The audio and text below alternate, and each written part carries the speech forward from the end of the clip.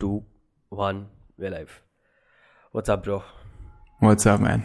Good evening. Bro, I feel like finally we might just be able to publish this one. We are approaching streamline consistency. Yeah, I feel like it's very asymptotical.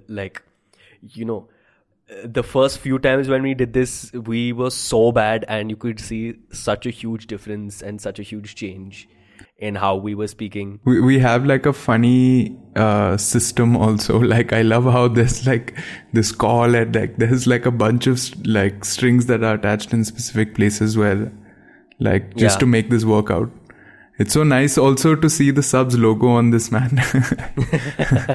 I like it, man. I like the subs logo. I'm just glad also you have finally got a recorder. It feels like man, now... it's so much more convenient, man. You have no idea. It's unreal. Like, I had to do like 11 things if I have to plug in a mic to my laptop. But literally it's just the mic and I'm talking into it and I'm monitoring myself and you're on the other earphone. I feel like now you're light years ahead of me in terms of production now, because like now you not only have a much better recorder, you have a stand. Dude, I need to really get that dead cat, the windscreen for no, but with this I didn't get a dead cat. I got like one of those foam heads. I'm still using a sock. I need to up my game. Yeah. Okay, let's roll the intro.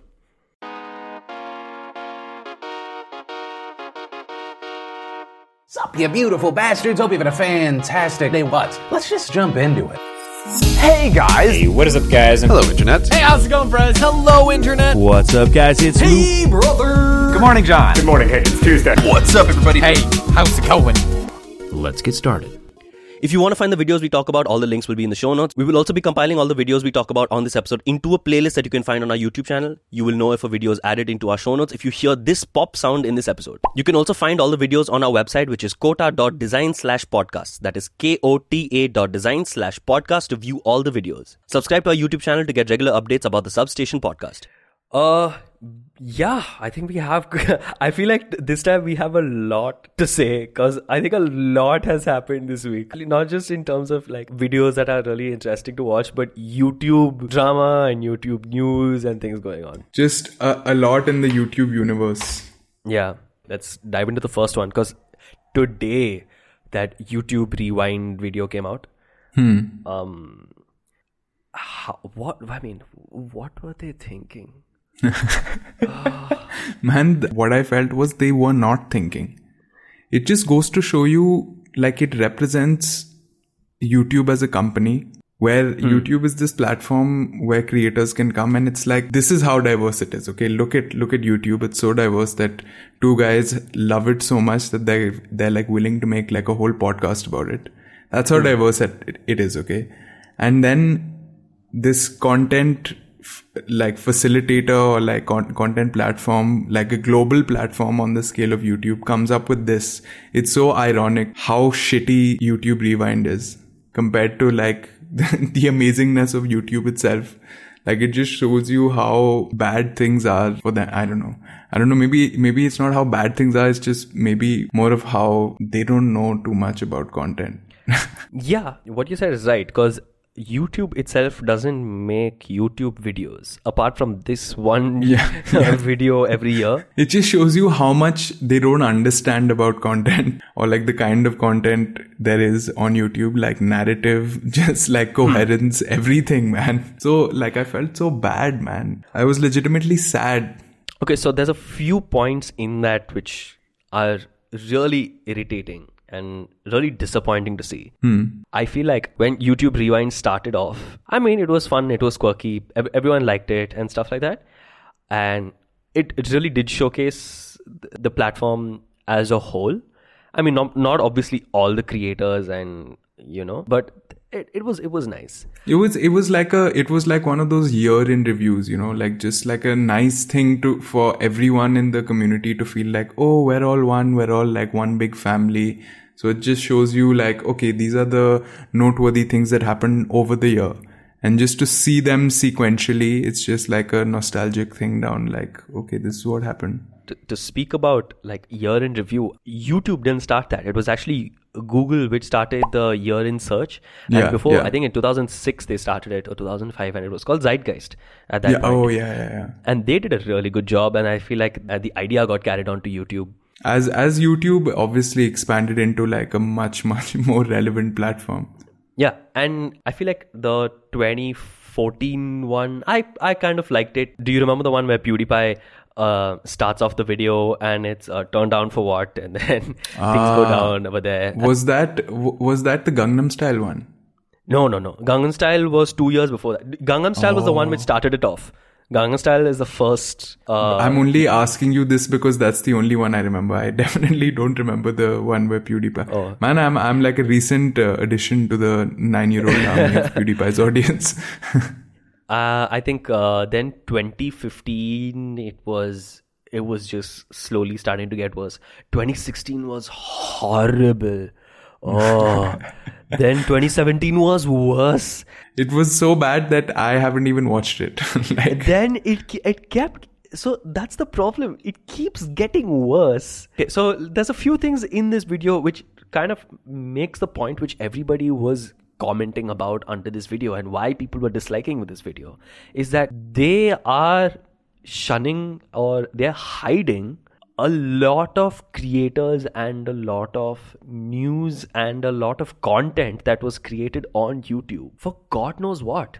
Like the Logan Paul brothers weren't there. Shane Dawson wasn't there in this video. I mean, if you asked somebody, what was the biggest things that happened on YouTube, I would say those were the things, like, Man, T-Series PewDiePie, like... T-Series PewDiePie. You cannot discount PewDiePie that. No, and PewDiePie didn't show up last year either. And that was a huge controversy. so many of the people were like, we want YouTube Rewind 2018 to start with PewDiePie saying... He like claps twice. I'm not going to do it for the sake of the listeners, and says meme review. And that would have been the most epic. Like I would have had like a tear in my eye. Oh, year review, Yeah. That would have been beautiful, man. No, man. I think you told me this in the evening. There's the YouTube review is out and then we need to record. And I was like, acha, I need to go and watch it. I watched like 15 seconds and I couldn't go through, man. I was just like, no, this is... I don't know how. It is like so cringy. It's so bad. The problem is just the vibe of the people, it just feels like this surreal, like Ninja looks back and he's like, are you guys ready? And MKBHD also, like just the way, like just the aura of the people in it. It just feels so fake, and like they're like pseudo excited, like, oh my god, like, oh, let's do this. And Will Smith starts it and he's like, we want Fortnite and I want MKBHD. And I'm like, oh my fucking god, like, this is so cringy, man. This is, you couldn't have done it worse. I feel like if aliens had to like mimic, if they had to mimic, what the world is listening to, we should make content. And they just got like a few plastic dolls that could move. It's not even aliens, dude. I'm telling you what it is, okay? It's like if YouTube was a kid and YouTube's parents had to make like this video about like they're proud of their son and they want to make like this, like just like a happy like family video, like they're going to show it to the relatives, like, oh, look at like what our son did this past year. So they don't want to talk about the controversial shit. They don't want to show their kid in a bad light. They want to be like, oh, it was all good, it was all fun, it was just games and people dancing and stuff. We don't want to talk about all this like real shit. I mean, YouTube is a content platform, but they're a company, so they have to look at like, what is the software, what is the algorithm, like they have a lot of like company corporate stuff to deal with, the business of everything, how to like lure advertisers and stuff. So they don't really give a shit. They don't really give a shit about, like this new videos. I mean, I'm sure some of the employees give a shit about like new like viral things that they like, but they don't pay attention to most of this. But speaking of which, I don't think this was made for the public. Now, especially. Because maybe it was. I'll link in the show notes there's a article made by The Verge where when you look at it from that perspective, it makes total sense why they're doing this and why exactly this thing is made exactly the way it is. This is not made for you and me or the creators. It's made for advertisers. It's made for corporates to see this and be like, oh, you're helping me read between the lines. Yeah, maybe we should put our money over here. Oh, look at these amazing creators and no controversy around. Like, literally, right? It feels they're like they're showing Rewind in like meetings and stuff. Like, oh, welcome to this new advertising platform. Precisely. Honestly, they might just be showing, this Rewind YouTube video in corporate meetings. Because another thing which crossed my mind is these guys are a bloody video platform. Why are they making a video? Why can't they just edit and just take videos that these creators have made and then just edit it into a supercut? I have been thinking about this for the past 3 years and I do not understand why can't they do that. It's much less production. And it's much more, like it would be better and it would be much more appropriate to what YouTube is. Yeah, because it's made by the creators. The creators are the ones who created the video. And they have the skills. They have the skills to do it right, like. Yeah, and legally, these guys own all of the content as well. As a platform, they can use it however they want. Yeah. So then I really don't understand why don't they just do that? Honestly, if this is happening at this point in the year, I'm going to put like an alarm for next year and I'll do a supercut video, right? And then I will release it at the exact same time, Rewind YouTube comes out and I'll be like the real Rewind YouTube. There are already some of those videos, like there's just people who have made supercuts of like all of the things that were actually viral in the last year. And they've just made, obviously it would be awesome if YouTube did that and they emailed all of the same people that were there in Rewind and say, okay, we're making like a Rewind thing. This is the idea. So you record it for us and you can do whatever you like. These are like our guidelines and go have fun with it. But these videos that have been uploaded are just like random people saying, okay, this is how it should have gone. And they're like just recycling stuff that is pre-recorded like from the past year. Yeah. And I just feel like no matter what kind of edit they do, it will be better than the video they just made, no matter what they do. I think we should move on to the next one video, or not a video, but it's a whole drama which has been going on for God knows how long. Maybe it's like 3 months? 2 or 3 months. I don't know exactly. I don't like your T-Series. Nothing personal, kid. But I must go all out. Just this once. Lasagna, bitch, lasagna. T-Series ain't nothing but a bitch, lasagna. Bitch, lasagna, bitch, lasagna. Look at T-Series, they just crying for their mama. Sabot. The suspense is killing me, man. Like, I just want this shit to end, like, from the perspective of both of us. We're deeply invested in YouTube as a platform rather than just using it to, play a song or to find a tutorial. So for us to see this drama unfold, because Kota doesn't really watch PewDiePie, and I've been following PewDiePie, I think for the last conservatively, I would say 6 months, and I've been enjoying the subscription. And for someone like me, who I'm an Indian, to be witnessing this is just the most bizarre, ironic situation that I've ever seen. So how did this start? I think at some point in November or September even, I could say, all these articles started coming out that people had given estimates. I think the first estimate was late November, and these articles were coming out, let's say in early November. They were saying that in late September, this new channel called T-Series, which is basically this production company in India, is going to take over PewDiePie as the #1 most subscribed channel on YouTube. And subsequently, obviously, PewDiePie started addressing this, and it became it became sort of this fun thing for him. But November came, we went past late November, and T-Series didn't overtake PewDiePie. And after that, it just started becoming into this, it started snowballing, and it became this almost community driven drive to make sure that a big corporate company, that is because there are some really big content creators in India, but not big enough to be on like a global platform where like people from the EU or the US like know about them. So all of the let's say like mostly Western YouTube community wanted to make sure that T-Series does not take over PewDiePie. And it's led to some of the most entertaining YouTube drama that I've ever seen. There are like random YouTubers like just buying out billboards in their city. I saw one guy in Chennai also who's bought like billboards in his city. So it's just saying like subscribe to PewDiePie, buy his merch and shit. And it's so sweet to me because like I don't think either of us give a shit about T-Series. Like we probably hate them more than most other people who have never even heard about them. I feel like nobody expected this drama to escalate to such an extent. Yeah. I feel like when that guy who first posted that video where he bought a bunch of billboard videos and ads in urinals and newspaper ads and like I think that was Mr. Beast. Yeah, Mr. Beast's video. And he bought like a bunch of ads just saying that subscribe to PewDiePie. And then from there, one guy hacked into printers and it printed like how many? 1,300?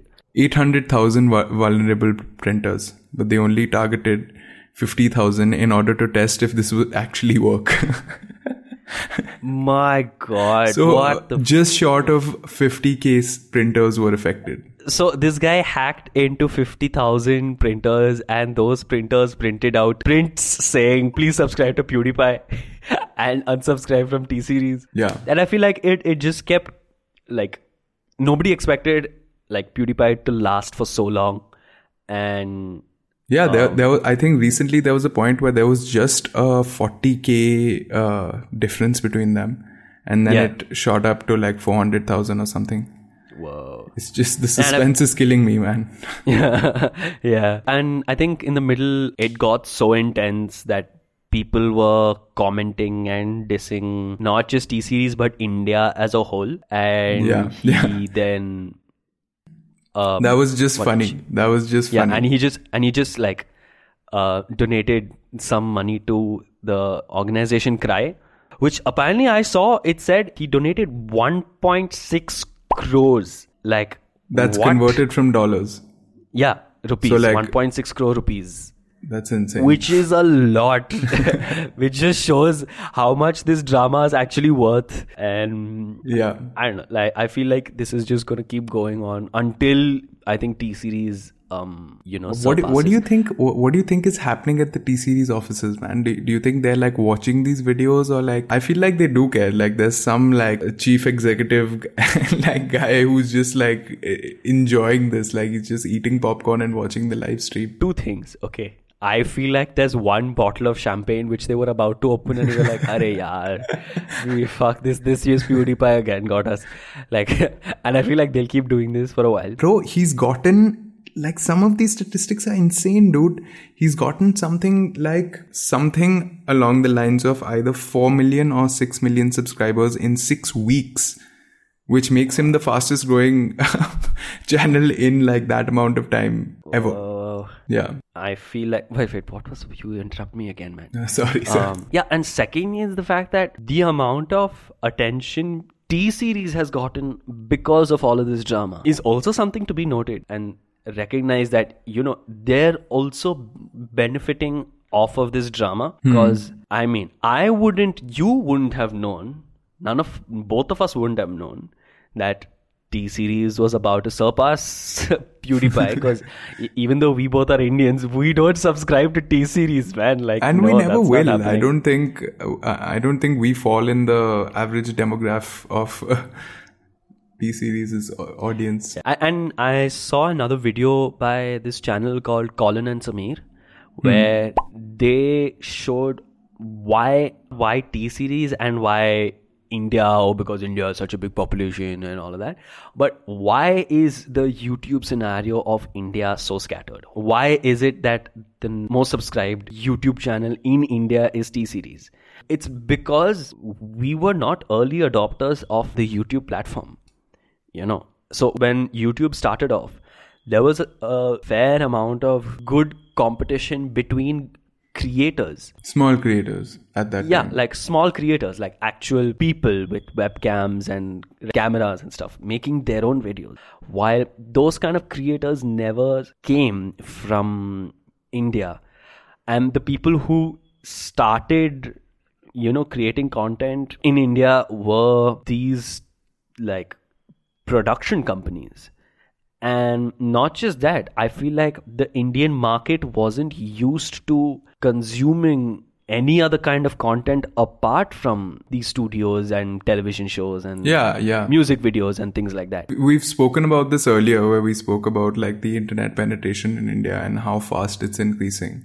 We're a country that is only very recently getting very rapid access to platforms like YouTube, because last time I checked, we were around at something like 30% penetration when it comes to smartphones. So we could say that most of the people who have smartphones have access to the internet. And the estimate is that somewhere in the early 2020s, we will hit like a respectable level of penetration where it's going to be like 70 to 90%. Let's say like conservatively 2025. And by the time we reach there is a gap when it comes to curated content like there is for every other country, or at least English-speaking countries, for them to consume content that is from their country or relevant to their country, or just generally content that they would understand and be able to consume. Like, why are there so many views on T-Series channel? Because they're all songs that people know. And in India, Bollywood is a fucking big industry. People care a lot about Bollywood. And that is why there's no other individual creator creating like covers of like, insane covers of Bollywood songs. I'm sure if that existed, it would be an instant success, But no, I feel like the argument that you made about the number of people who are just getting access to the internet right now in India is growing. And that is why that has a direct correlation to T-Series becoming so popular. But I feel it goes way beneath that. And it's a lot more rooted in the fact that India as a country never consumed this kind of content, never consumed, a YouTube creator's content for so long. That's exactly what I'm saying, right? There is a gap, and that gap, like basically what I'm saying is it's a very good time to be an Indian YouTuber if you're going to create content for Indians, primarily I feel like people are just getting the internet on on their phones at this point of time, but go back 8 years, right? And go back to like 2010 as well. Forget 2010. Go back to like 2012. We weren't watching anything made by an Indian YouTuber. There was no great Indian YouTuber at that point of time. There was no such thing as a popular Indian YouTuber.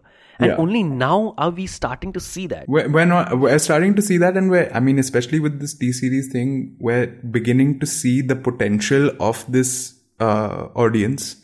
We have the numbers, man.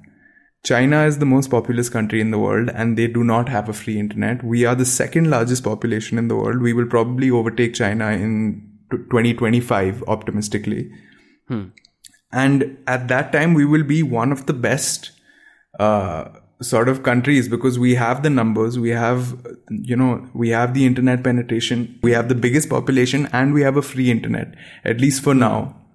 It's one of the best places to be a content creator who's primarily focusing on internet videos or any kind of online content for that matter. I would take that statement with a pinch of salt. And the reason is because of production companies like T-Series. Because they have gone so far ahead. And the consumers who are switching from a television-based platform into an internet video-based platform like YouTube, their content is still the same. And so there isn't a change in terms of the kind of content that we're taking in. It isn't like contextually aware. Yeah, and I'm take my parents for that matter. Or take a lot of elders also for that matter, right? And I would also say take a lot of people in our age. They don't go to YouTube to see YouTube subscribers the way you and I do. They're not going to, YouTube channels and then watching it. They're just going and then seeing what's on the homepage, and then the homepage will just show them, the latest soap opera that they have been watching. And for that matter, it doesn't even mean YouTube. They're going to Facebook, they're going to Netflix out of all places, right? Because they're used to watching movies and TV shows on the television. Now they're watching movies and TV shows on Netflix. That hasn't changed. So I feel like the population and the percentage of people in India who are watching creators. Okay, when I mean creators, I mean individual, small-time, non-production. Like when I mean non-production, I mean not even a company kind of creator. We are not watching that. None of us are watching that. There are a few channels, obviously, like Technical Guruji and, a lot of cooking channels I've seen who have like skyrocketed. But apart from that, like who's the Indian vlogger, man? Nobody, I know one. I mean, he's at just the beginning. He's at 2 million subscribers, but there's this guy called Mumbaiker Nikhil, and he's decent. I sometimes enjoy his videos, man. Yeah, and I feel like most of the people who are creating content are these comedy based videos. Let's see though, like a web series. Yeah, web series and things like that. Let's see what happens. To be honest, there have been small time production companies which blew up because of YouTube. I can think of Being Indian, or you can also say All India Bakchod for that matter. They have become giant production companies just because. Not just because, but like a huge contributor to that was YouTube. Yeah, having access to a platform like YouTube where you can upload content that is completely independent of your like public performances and stuff. Yeah. Just for like a comedy company in general. Great. Anyway, let's see when this whole drama actually gets over. I don't think this drama is going to get over. It's good for everyone, I feel. No, I honestly predict T-Series will surpass PewDiePie in terms of subscription count for like a day. And then suddenly PewDiePie subscription, it'll just like boost back on top. They will do the next greatest thing when it comes to feats that YouTube audiences have accomplished over the years. They'll do some other next level shit, man, basically. Yeah. Okay, so let's move to, one of the craziest tech videos which I have seen. It's by the one and only FKBHD. Okay, so you may have been following, over the last 2 weeks or so, I've been doing a giant, blind smartphone camera test. So not 4 phones, not 5, not 10. We've done this huge bracket-style showdown with 16 phones. Fuck, dude, that guy's so good at just making videos. Oh my god. You say exactly what meant, because I think you were also participating in it. Would you say? Yeah, I think I saw the polls. He basically started off this whole thing one day randomly, because he doesn't really use Instagram stories too much. He just posted a bunch of stories saying, okay, like I'm doing this massive blind camera comparison, and there were 16 phones. So from like A to like P or something.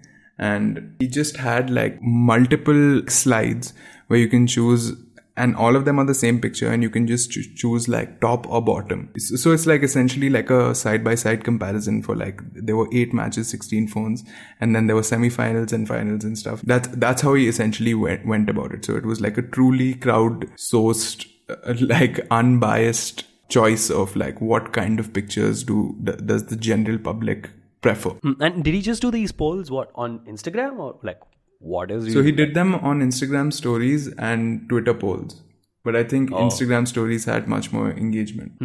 Yeah. So once he did the polls, like what did he do? Like, did he just... So the polls happened, and then it came down to the finals. It was just like the last 2 phones, and then he said, okay, now look forward to the video that he uploaded, I think like 4 or 5 days after the whole like voting began. And then he uploaded to my, like, I was joyous when I saw his upload, and it was like a 19-minute video, I think, around. And I was like, yes, like he's going to go... And I wanted him to do that. I wanted him to go in depth on like, which camera won, which camera, like what happened where. So I'm just going to go through. So there were phones from A to P. Was I right? I think I said P only. So there's, P.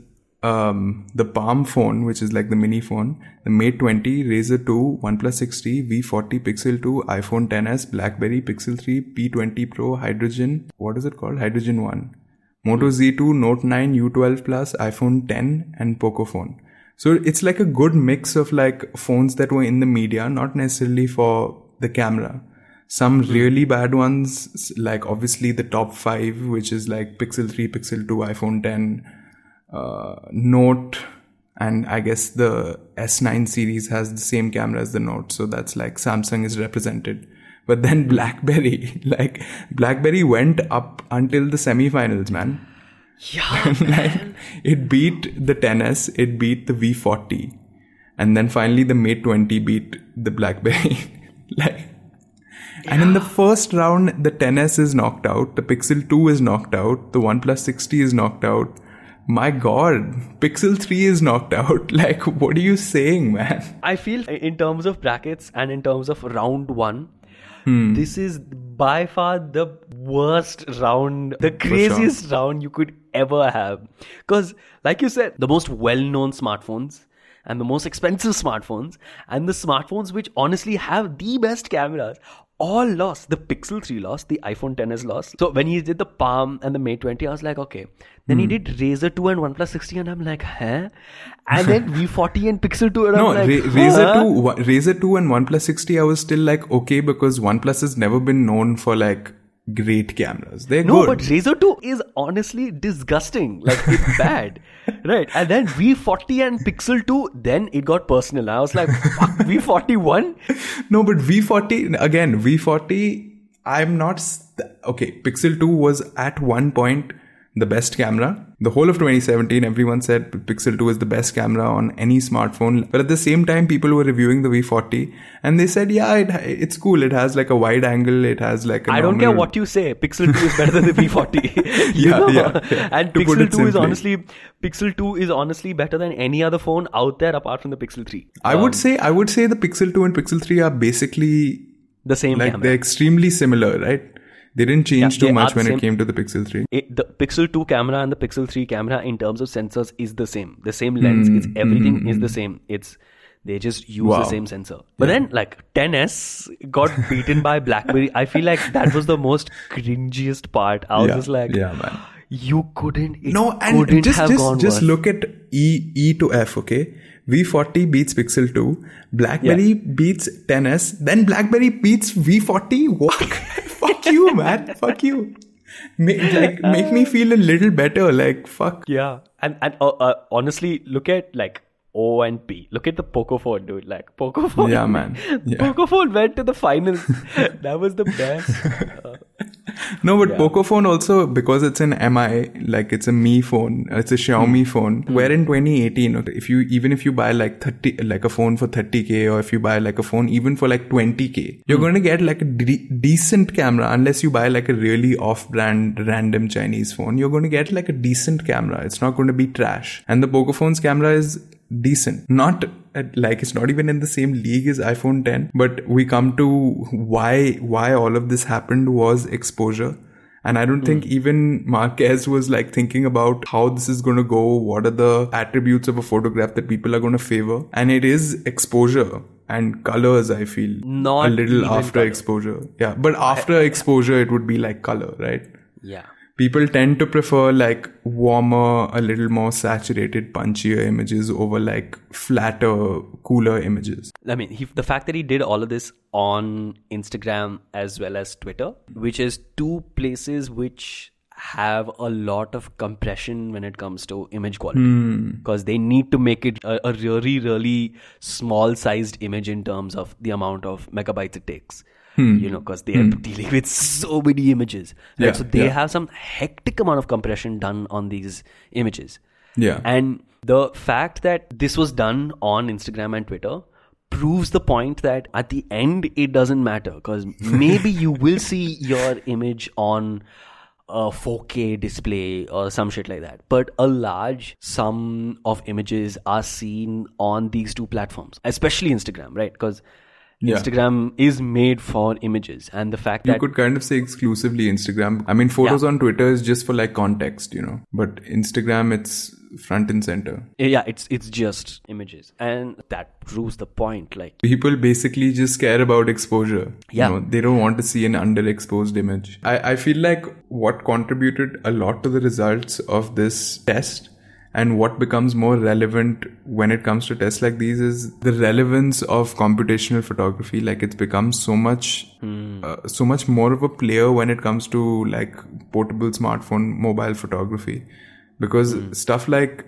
the 10S and the king of the hill, the Pixel 3, what they're trying to do is they're trying to preserve as much data in the photo as they can. So if it means underexposing a little bit, but when you underexpose a little bit, you preserve the highlights a little better. You lose a little bit in the shadows, but you can get back that information. Like, it's in photography, it's always better when you're shooting on a like, let's say I'm shooting on my camera and I'm shooting in RAW. It's a much better idea for me to underexpose, because when I take that file and I put it onto my computer, I can raise the highlights, I can raise the entire exposure of the image, and I can retain those details that might have been like crushed in the shadows, or they're kind of lost initially. But if my image is overexposed, I can't get I can't access that information. It just wasn't captured. So even when it comes to the Pixel 3, for example, it's a much better strategy for the camera to always underexpose a little bit, and then in post, if you're editing it and you want your image to have a little brighter effect, you can do that. Yep. What you said was exactly how I feel the pictures even looked on the 10S and the Pixel 3. I don't remember seeing the Pixel 2 for this one. Okay, take the 10S for that matter, right? Because he showed it for quite a bit of time. Don't you think it looked like a C-Log kind of image? What? Like a log footage? Like an ungraded image. Yeah. So, like when huge video production companies, or even if you think about that, even Marquez does the same thing. MKBHD does the same thing, which is when you're shooting in RAW, or when you're shooting for a film or a video for that matter, where you can color grade and change and tweak a lot of things in post on, Premiere Pro or Photoshop or Lightroom, if you're doing either video or photo. You would basically make it as less saturated as possible, as less contrast as possible, and I think as less of a color dynamic range as possible. Because once you do that, you can capture as much data as possible to then edit your shot in post, to color grade it and to expose it in the perfect way you want it to look. And I felt like the iPhone XS did that. As a picture, it looked like that. Yeah. I don't know whether that's a good thing or not, because I would say the Pixel 3 doesn't really do that. It definitely gives you a flatter image when you compare it to, let's say, like a Samsung Note 9. Note 9 will choose to overprocess the image to give you an image that is ready for you to do whatever you would like to share. You want to share it on Instagram and stuff. Pixel 3 still gives you a little bit of space, but it's still doing a lot of post-processing to make the image right out of the camera look pleasing. But the iPhone is the lowest when it comes to that. Like, they're giving you the most amount of flexibility. And even me, like, I had a OnePlus 3T for the longest time. And then I got the 10R. And initially, I really didn't like... I mean, it was undoubtedly a much, much better camera than the OnePlus. But because I was used to the way the images would turn out after shooting on my OnePlus, I was a little bit weirded out by how the images were coming on my 10R. It was just weird. Like, they had like this really weird effect where the image felt a little fake, because everything is preserved. There are no blown highlights unless I'm pointing directly at the sun or like a light source. And there are no like crushed shadows even when I'm like in a situation where there's a lot of like light and shadow happening. But I realized that they're trying to maintain like a happy medium between being like as flat of an image that you can be, while at the same time not giving you an image that is like boring, because they want to cater to both kind of customers. I feel like they're favoring the photographers more in this most recent phone release and like iOS release, because they're giving you flatter and flatter images, which means that they want you to work with the images more after you take them. But there are so many people they don't give a shit about editing, right? They just want to post like stories on Instagram. Yep. I don't know. Computational photography is a big deal, and it's changing the smartphone photography industry, whether we like it or not. Okay, let's move to the next one. Yeah. So yeah, I want to talk about something which happened on SpaceX this time. We currently have an unbelievable view of Cape Canaveral from the bird's eye view.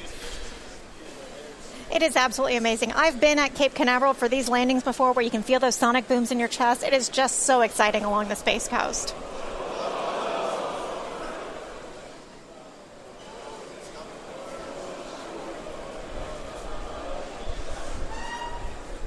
Stage 1 transonic. Man, honestly, this SpaceX thing is such a bittersweet failure. Yeah, that's why I love it. It's the best kind of failure. A little backstory to all of this. So every time SpaceX launches a rocket, they live stream the launch. Along with many other people who are live streaming it, who are watching it. Yeah. A lot of people are live streaming it, but they are the ones who... It's like the official live stream. Yeah. Which other companies can use, the other media can use the footage and things like that, right? So I think I've watched a few of their live launches. I have watched every launch that they've ever done post the launched. I eventually watch it, and not live, like live. The Falcon Heavy I watched live.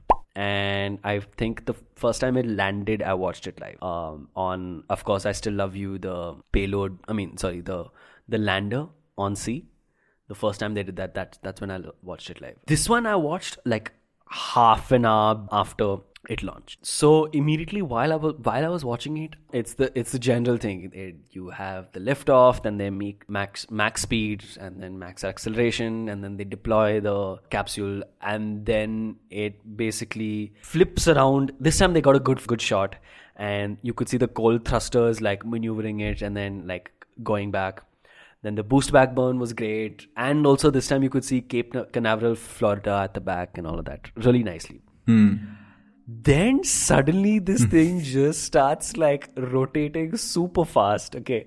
And immediately I was just like, dude, what the fuck is going on? And then suddenly they just cut the footage. And the number of dislikes on that video was so much, because like me, there were a bunch of people who were fucking pissed at the fact that we couldn't see what was going on when it was landing, when it was descending back to Earth. Because honestly, that's the most interesting part of the launch, is when the launchers land back on land upright intact.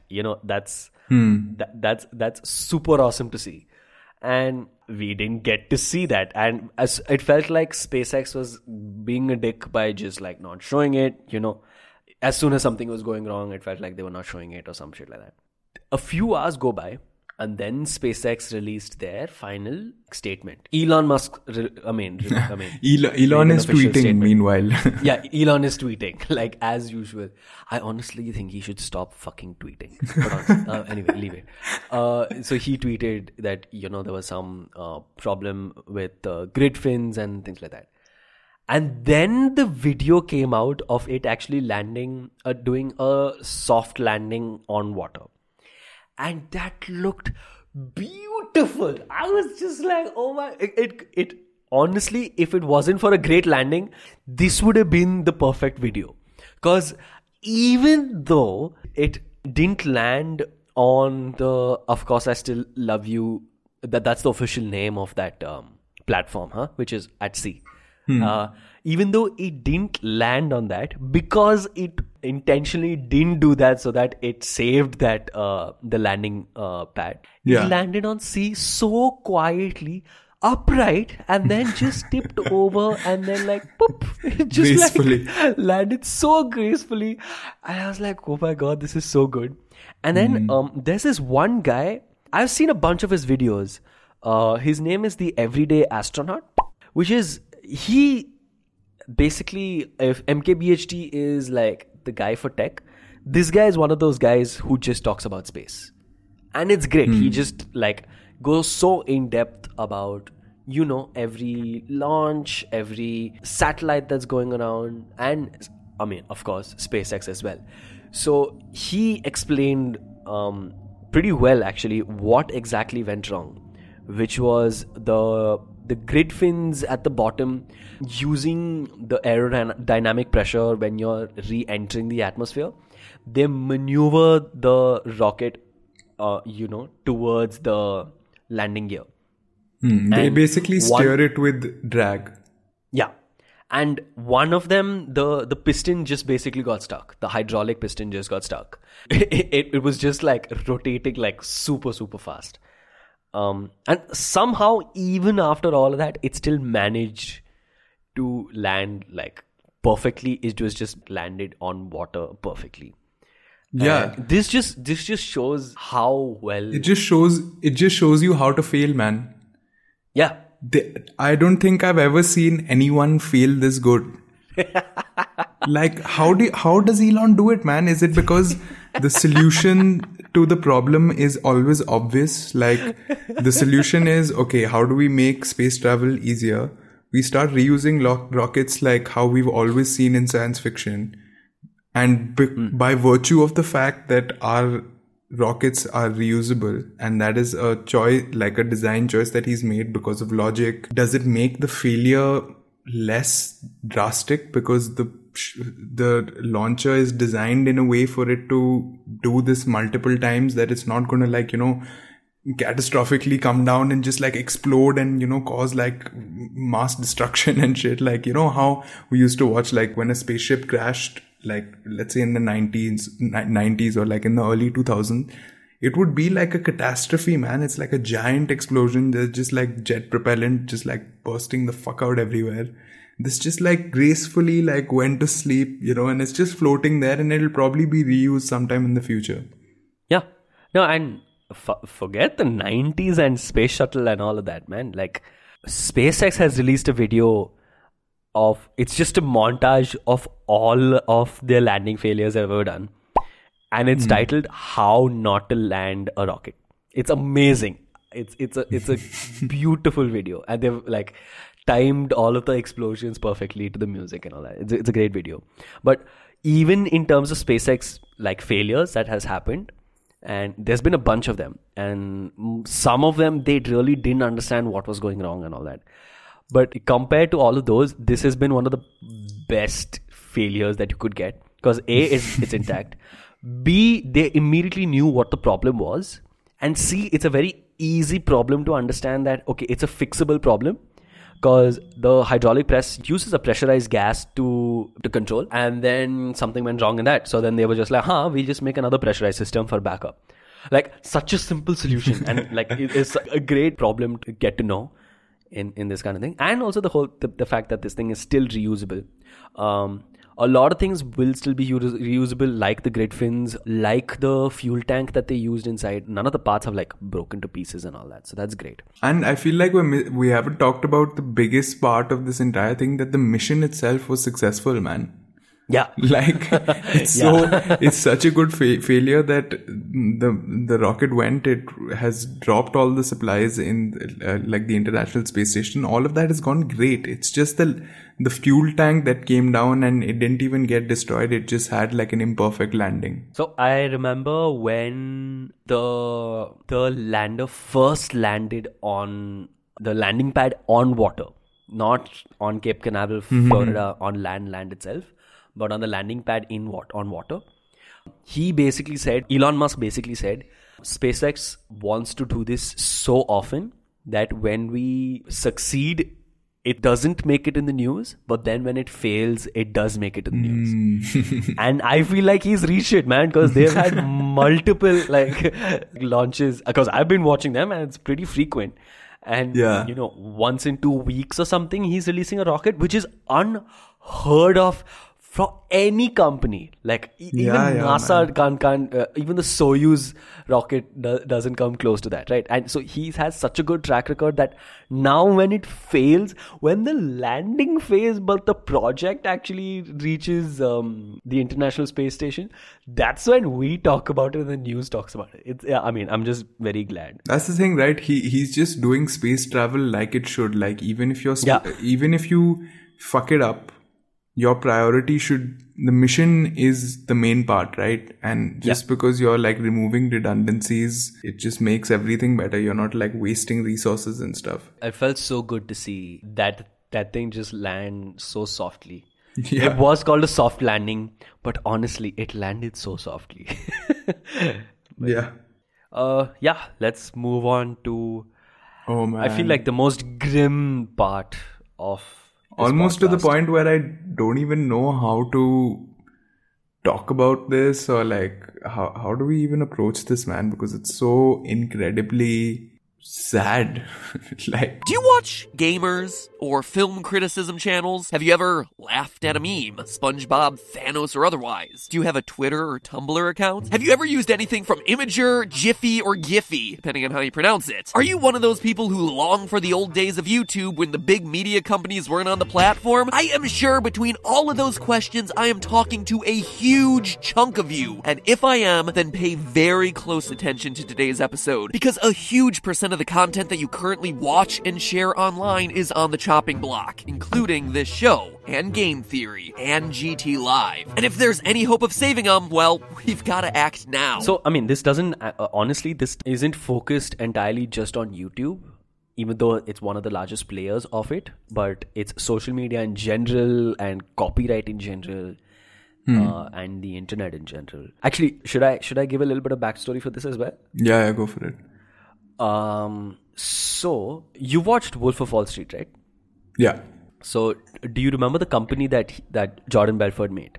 Stratton Oakmont. Yeah. So Stratton Oakmont, basically in the 90s or somewhere in the 90s or somewhere in the early 2000s, basically filed a lawsuit against this one guy who and they had the copyright to something which he posted on a platform. Okay, the platform is relevant. I just wanted to stay Stratton Oakmont because just because Wolf of Wall Street. So Stratton Oakmont sued a company because one of the users posted something on that platform. And this is in the early internet ages. I don't think forums itself were just developing and things like that. Forget like Facebook, MySpace and Friendster and all of those like coming. But it was something like a Facebook. Like imagine the Facebook for the 90s, right? So he posted an image or something which was which had some problem with copyright. And then this guy basically took it to the Supreme Court. Now, the Supreme Court basically created something called Section 230. And all of this is in the US, by the way. Section 230 is basically two things. It's very simple. It is, if anybody posts something which has some intellectual property issues on a platform, the platform is not held responsible for it. It's that simple. If you post some copyrighted film or music video on YouTube or on Facebook or on any platform, YouTube is not held responsible for it. That's the first one. And it's literally written like this. It's one of the most simplest articles or sections that you could find. The second thing it said was, even if the company in good faith removes that kind of content, they will still not be held responsible. And this is basically all of Section 230. And then this went to another international board, and a lot of other countries started like applying the same principles to their constitution. And this eventually started to be called Safe Harbor, which is the platform is not responsible if their users put up something which on their platform which has intellectual property. But they are responsible to get it taken down if the claim is made.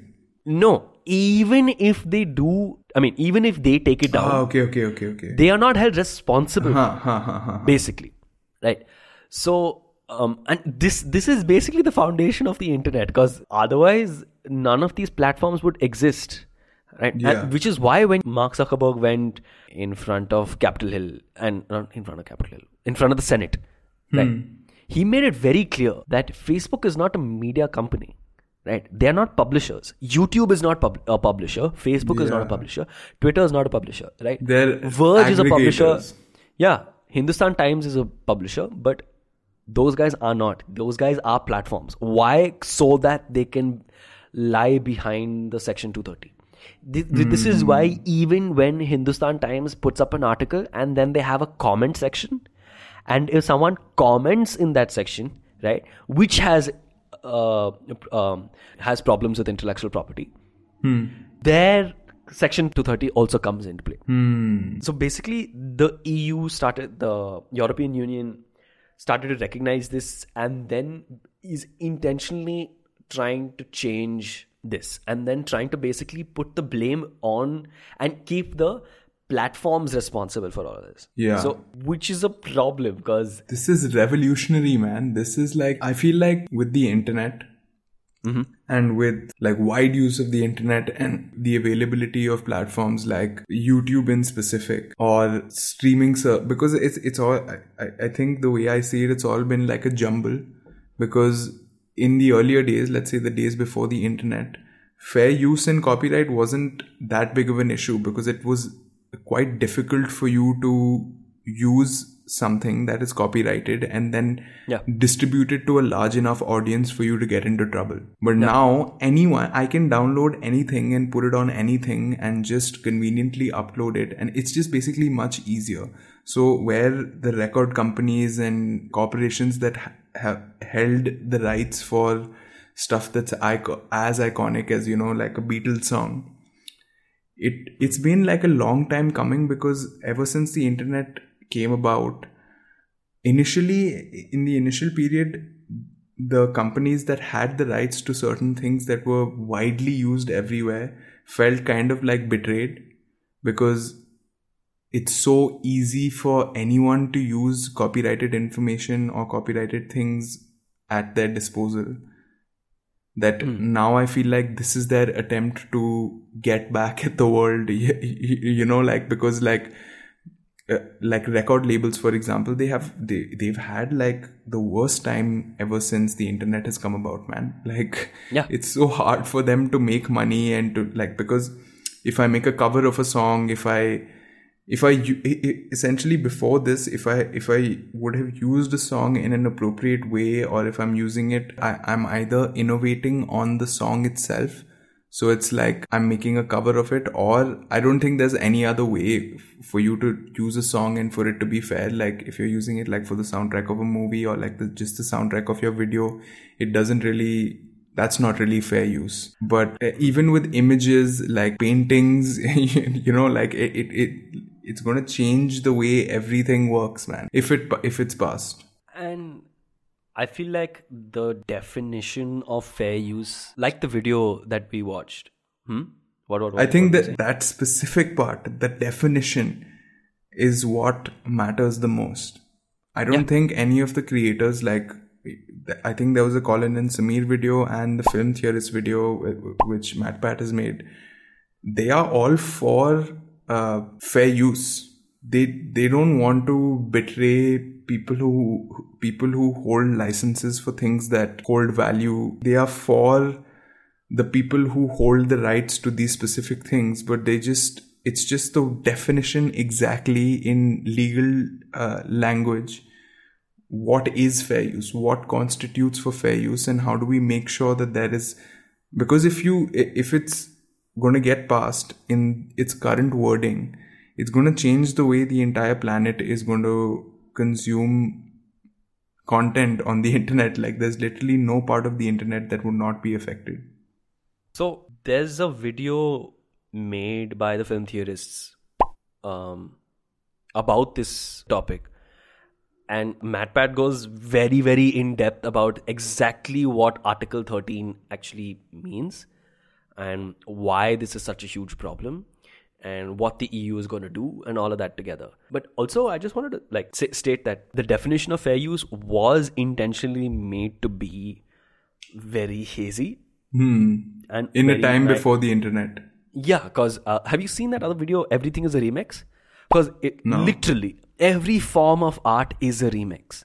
You get inspired by everything that around you, and then that's how you make you can never make something that's actually original, right? I feel like it's like matter almost. Matter is never created or destroyed. Energy is never created or destroyed. Like it just has to come from somewhere else, Yeah, so same thing with an idea, right? Like you can't have an idea which is totally 100% original. And that's not just the internet, that's the world, all of creation, itself. Like every creative thing that anybody has ever made, all of art, all of music. If there is nothing, there will be nothing.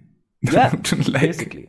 But the other thing is that, what the European Union is doing to these platforms using Article 13, it doesn't matter what's the definition of fair use. It matters that the platforms are not held responsible. It's because even though, fair use is reasonably structured, maybe not in the US, but in other places as well. It is a little bit structured, but it doesn't matter because the platforms are not held responsible for something like that, right? But now if the platforms are held responsible for it, they're just going to be assholes and then just be scared of every content that's going up. And then they will not showcase any content from there unless it is 100% original, which is made by these multinational corporations and these huge production companies. I'm just imagining like a dystopian future where this rule passes and just like security which is what happened with what is it called, GDPR, I think. Yeah, GDPR. It's going to ripple into every part of the internet globally. So my view of this is that this is going to seriously hurt a lot of creators, and there's going to basically be a bubble for Europe. No. But unlike GDPR.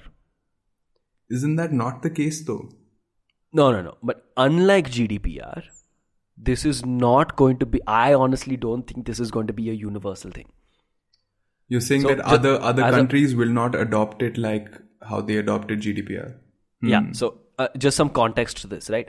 So the GDPR, for the listeners, if I think 5-6 months back, if you got a torrent of, email saying that we have changed our terms of services, and now if you go to any website and then any new website and then you see it says, we are using cookies, please click OK, or there's a cross button that you have to so that you can remove that comment, that is because of the GDPR.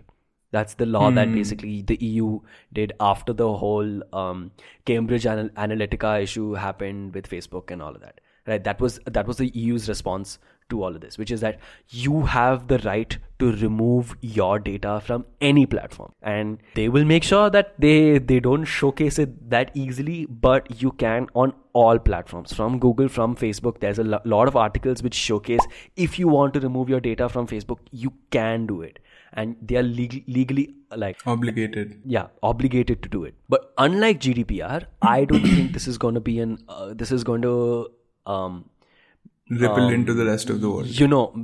No platform is going to generalize and do this for content all across the world. Man, because YouTube will be dead. Just hypothetically, if we take YouTube. The example.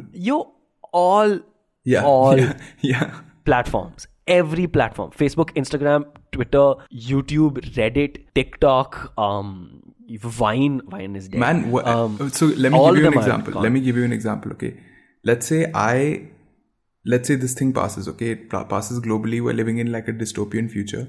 Let's say I am using a reference image. So let's say I'm using I'm watching Blade Runner. Okay, and I pause the movie. And I'm using that frame as a reference for an illustration that I'm doing. And I record myself, it's like a time lapse of me making the illustration to completion. And then I upload that onto my Instagram. Would that still not be fair use? Because it's like a very good drawing of the actual movie, but it's still not like a direct, because I've created the image. But that's my point. It doesn't matter. it doesn't matter what's the definition of fair use at that point of time, because it caters to the company's interest, essentially. Yeah, no. At that point of time, Instagram is going to be so shit scared that if you had a if there was a 0.00001% chance that your video could violate the terms and conditions of Article 13 or whatever, right? They will just remove it. Right? And in that sense, all content has that small percentage. By the way, there was some video, there was some guy who posted 10 hours of white noise on YouTube. You know what happened? YouTube basically demonetized it. Because it was under copyright. Because their algorithm thought, oh yeah, it's he's taken it from this song. Obviously he hadn't. Because he put white noise. He generated white noise and put it. But then these guys are using algorithms to do it. So back to which I feel like this is just going to create a huge bubble around Europe. Because take for that matter, have you ever seen on YouTube when you click on a video and it just suddenly says with the YouTube square and an emoticon inside it with that like slanted face saying that this video isn't available for your country. So they do have the system in place. No, right? And that's not just for Europe. I think for many countries for many countries. Germany especially apparently is really, really bad at this. Like they just don't allow a lot of videos. So they have the system in place, and Susan Wojcicki, who's the CEO of YouTube, basically said that no, we are not going to harm all of YouTube. We are just going to fuck Europe up. Like we're just going to create a bubble around it. And man, I'm totally picturing like protests are happening in like the EU. Because, of course, man, it's a fucking continent. I mean, it's almost like a continent. Like it is a continent, man. I mean, I was just only saying because like Brexit and stuff, so like Britain isn't like included, but like yeah, it's basically a continent. And fuck, man, there will be protests. There will be public outrage to another level only, man. Like yeah, for sure. But speaking of dystopian futures, this is a video. It totally just crossed my mind. This isn't a video about Article 13 or explaining it. Right, but it's just a story that could just eventually happen. Wait, I'm gonna share this to you. It's a video by Tom Scott. I love that guy, but he's just it's so funny and so scary at the same time. You want me to watch it? Yeah, watch it. This is a YouTube video from a future, not the future, just a future. Over the last week of December 2028, the world forgot about a century of pop culture. We forgot everything the Beatles ever sang, everything J.K. Rowling ever wrote, every movie George Lucas ever shot.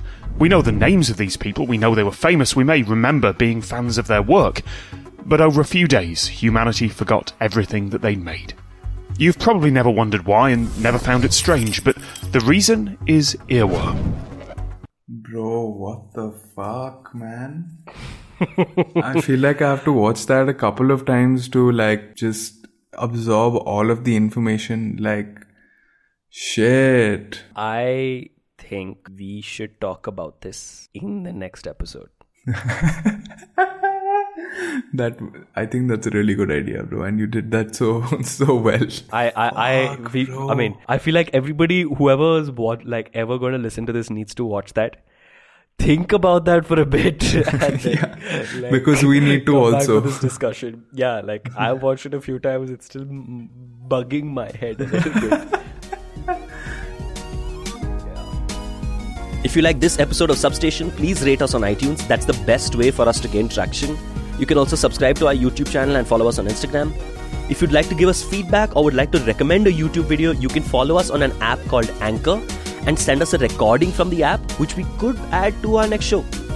You can also leave us a comment on our YouTube channel as well as messages or comment on Instagram. All the links will be in the show notes. Thanks for listening, guys.